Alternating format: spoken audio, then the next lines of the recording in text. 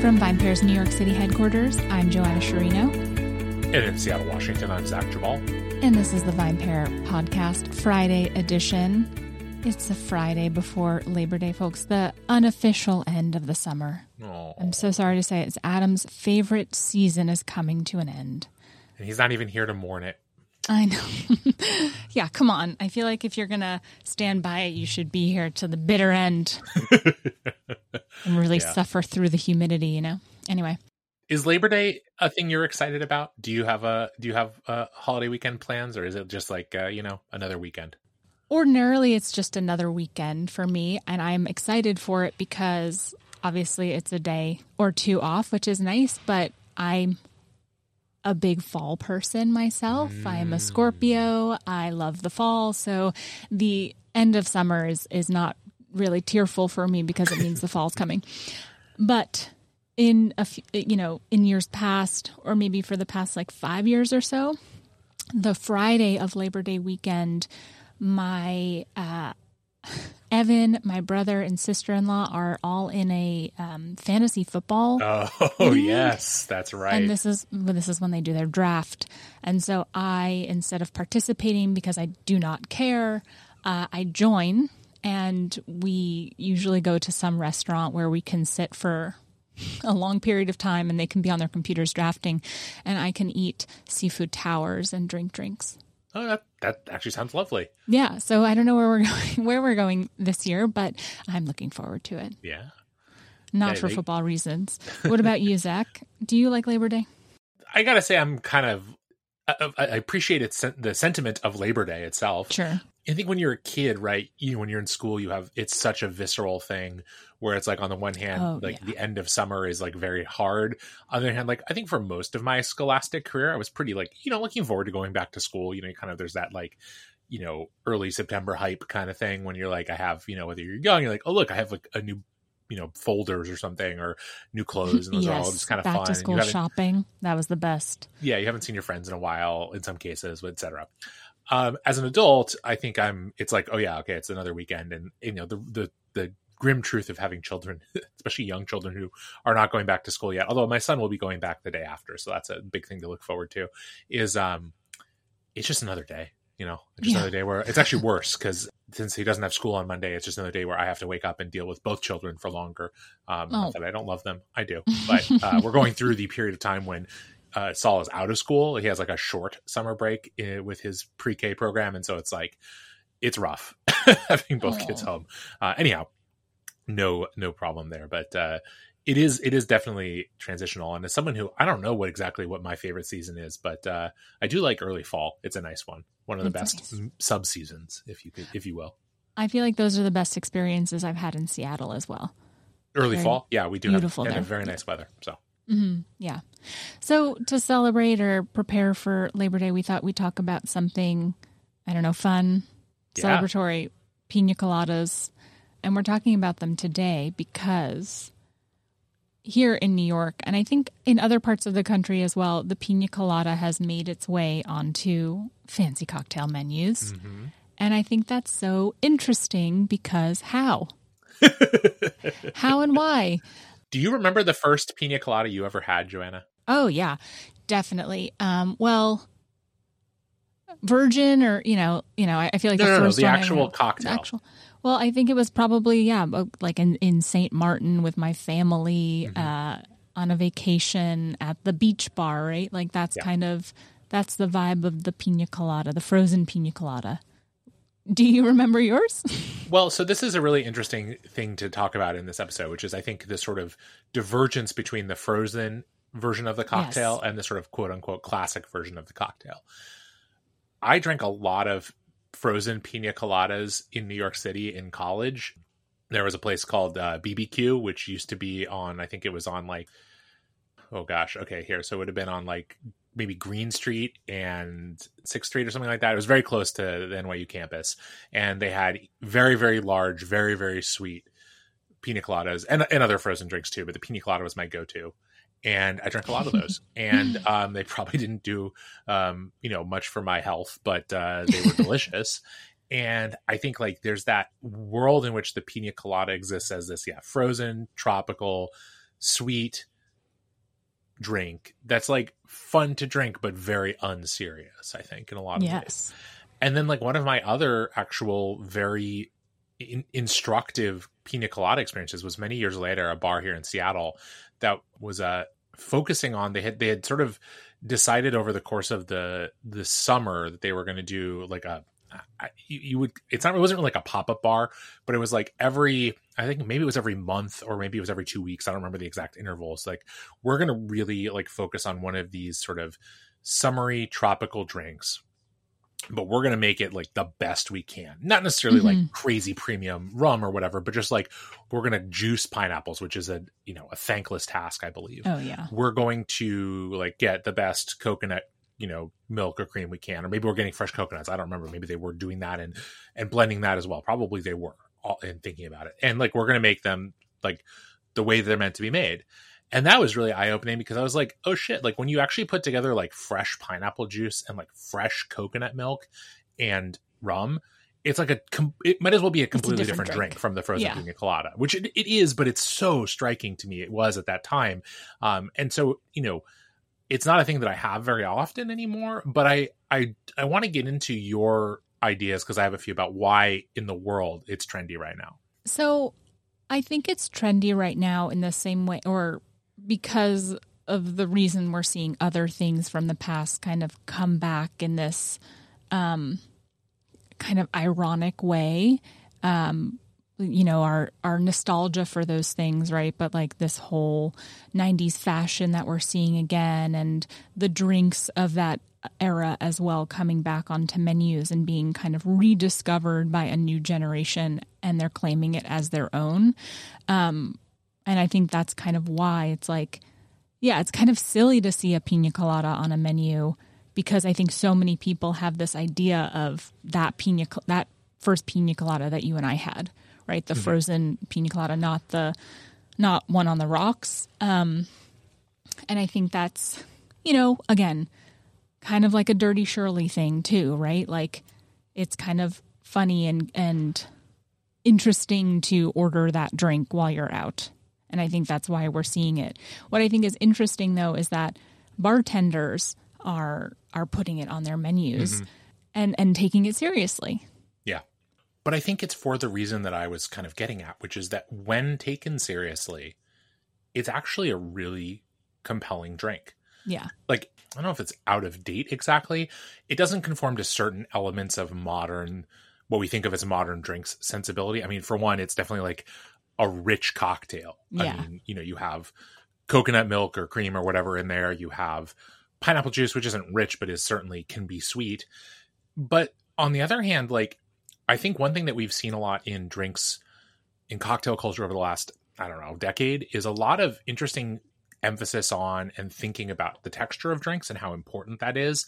And that's why technique matters. It's why ingredients matter. It's why you've seen things like fat washing and all that kind of become popularized. And it's because like a cocktail with an inviting texture is going to connect with guests in a way that a less appealing cocktail, just purely from that textural standpoint, won't. And a well-made pina colada has, I think, a really beautiful kind of rich but velvety texture that is, it's indulgent, but it doesn't feel cloying in the way that sometimes cocktails made with like heavy cream can, I guess, I would say. There's something about the coconut that is fresher and lighter in feel. Well, yeah, especially if you're using like unsweetened coconut cream. Like I think if you're using like a Coco Lopez, that's a different story. But yeah, I think it's kind of this idea of redefining the pina colada for modern drinkers. Yeah. So you have a pina colada there. Well, I have one more thought I want to get into before we take I'm sorry, really quick. I'm gonna drink this. Okay, yeah, you don't wait on me. I think the last thing I would say is that there's also a piece of this that makes sense to me as a part of something that we have been talking about. We've touched on a couple times in recent episodes, which is I do also think there is a kind of drinker, maybe younger, but not necessarily exclusively, who sees it's not just nostalgia. There's a kind of irreverent and almost, I hate this term. I'm not sure if I can think of a better one. There's a sort of the love of indulgence in something that feels over the top unhealthy in the way that a pina colada can have that air to it, depending on how it's made. Yeah, I agree with you. And I think that too, it's not just nostalgia, because I don't know if we're seeing, we're seeing nostalgia for a lot of things, and some of them are, conveys a lot of, or covers a lot of different categories.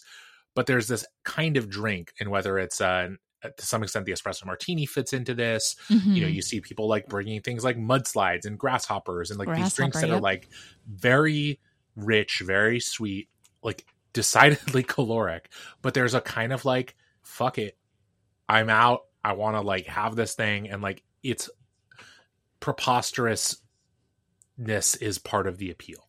Yeah, I mean, I think that's only happening though because they're on menus now. Like nobody is going to go.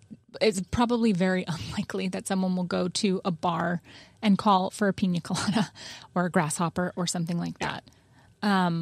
Maybe an espresso martini that would have happened before they were everywhere, but I think now that they're on menus, there's this freedom to order them because they are kind of like very enjoyable, like you said, indulgent drinks. But, if a bartender's putting them on the menu, then they want me to order them, and I don't feel bad about it. Well, and that they're set up to make it. That's the other thing with exactly. Like this is like, if you walk into your average bar, even an average cocktail bar, and you ask for a pina colada, I mean, who knows what, again, you can make an acceptable version of this drink with, canned pineapple juice and whatever coconut product they have lying around, but it does need the right ingredients, and it needs, needs to be on a menu so that those ingredients are made freshly for it to really sing. And so, yeah, I agree. Definitely it being on menus drives people to order it. And I think it only really works in that world where it is being ordered often enough to be made correctly, if that makes sense. Agree. All right, let's drink. So tell me what's in yours. Okay, so I have 2 ounces of rum. The rum in question is Angostura 1919, which is what I found on the bar cart. I have 2 ounces of pineapple juice, just plain like straight pineapple juice. I did not juice it myself, but it's not Dole either. Okay. Dole's fine. And I have 2 ounces of unsweetened coconut cream, shaken over ice and then poured into a rocks glass over some crushed ice. Nice. That is essentially what I have. So I used the 10-to-1 white rum. Nice. And I used, some higher quality, but definitely store-bought pineapple juice. And also some just very straightforward coconut cream. I did 2 shakes. I did a dry shake, so shook the ingredients together.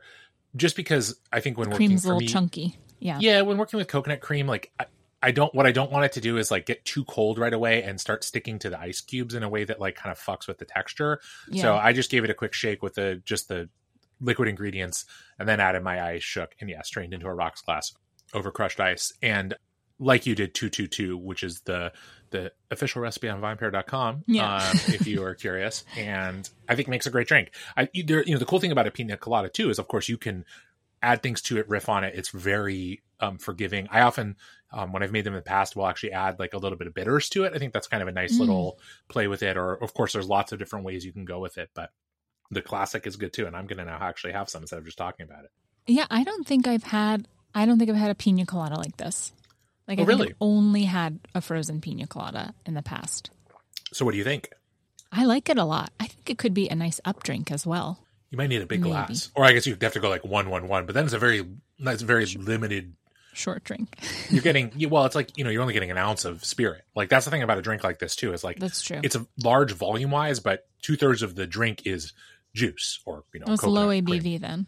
It is, which is maybe another reason why it's been appealing. I don't know. Yeah, I wish I had Tim here, but I think recently he had like a mini pina colada somewhere. And I thought that was really interesting too, because, I was talking to Tim and Katie about this. Maybe that's all you want of a pina colada. Just a little, like a little sip. Mm-hmm. Yeah, maybe so.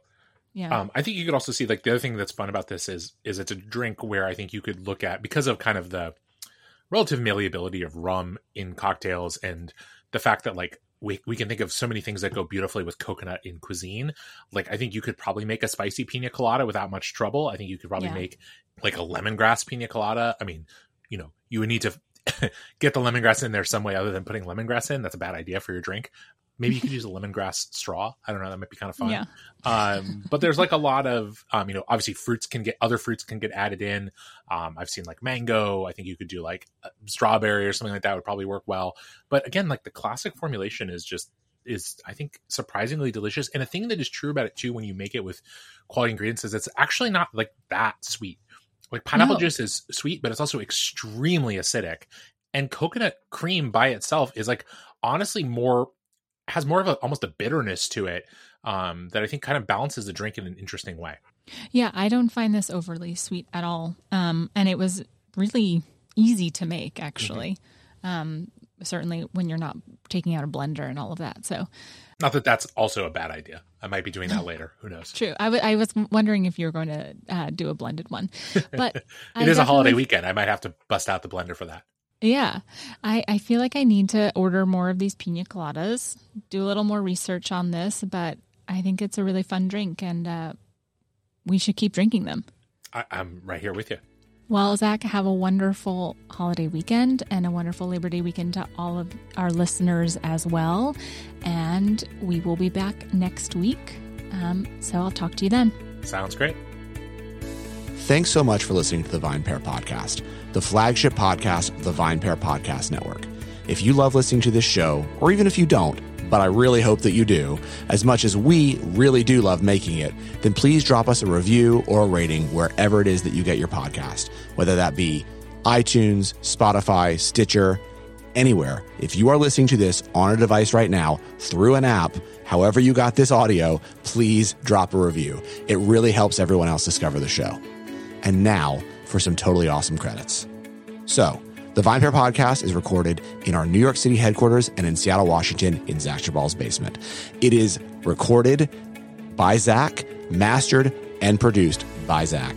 He loves all the credit. Keep giving it to him. Drop his name in the reviews. He's going to love hearing how much you love him. It is also recorded in New York City by our tastings director, Keith Beavers, who is the managing director of the entire VinePair Podcast Network. I'd also love to give a shout out to our editor-in-chief, Joanna Sherino, who joins us on every single podcast as our third and most important host. Thank you as well to the entire VinePair staff and everyone who's been involved in making VinePair as special as it's become. Thanks again for listening, and we'll see you next week.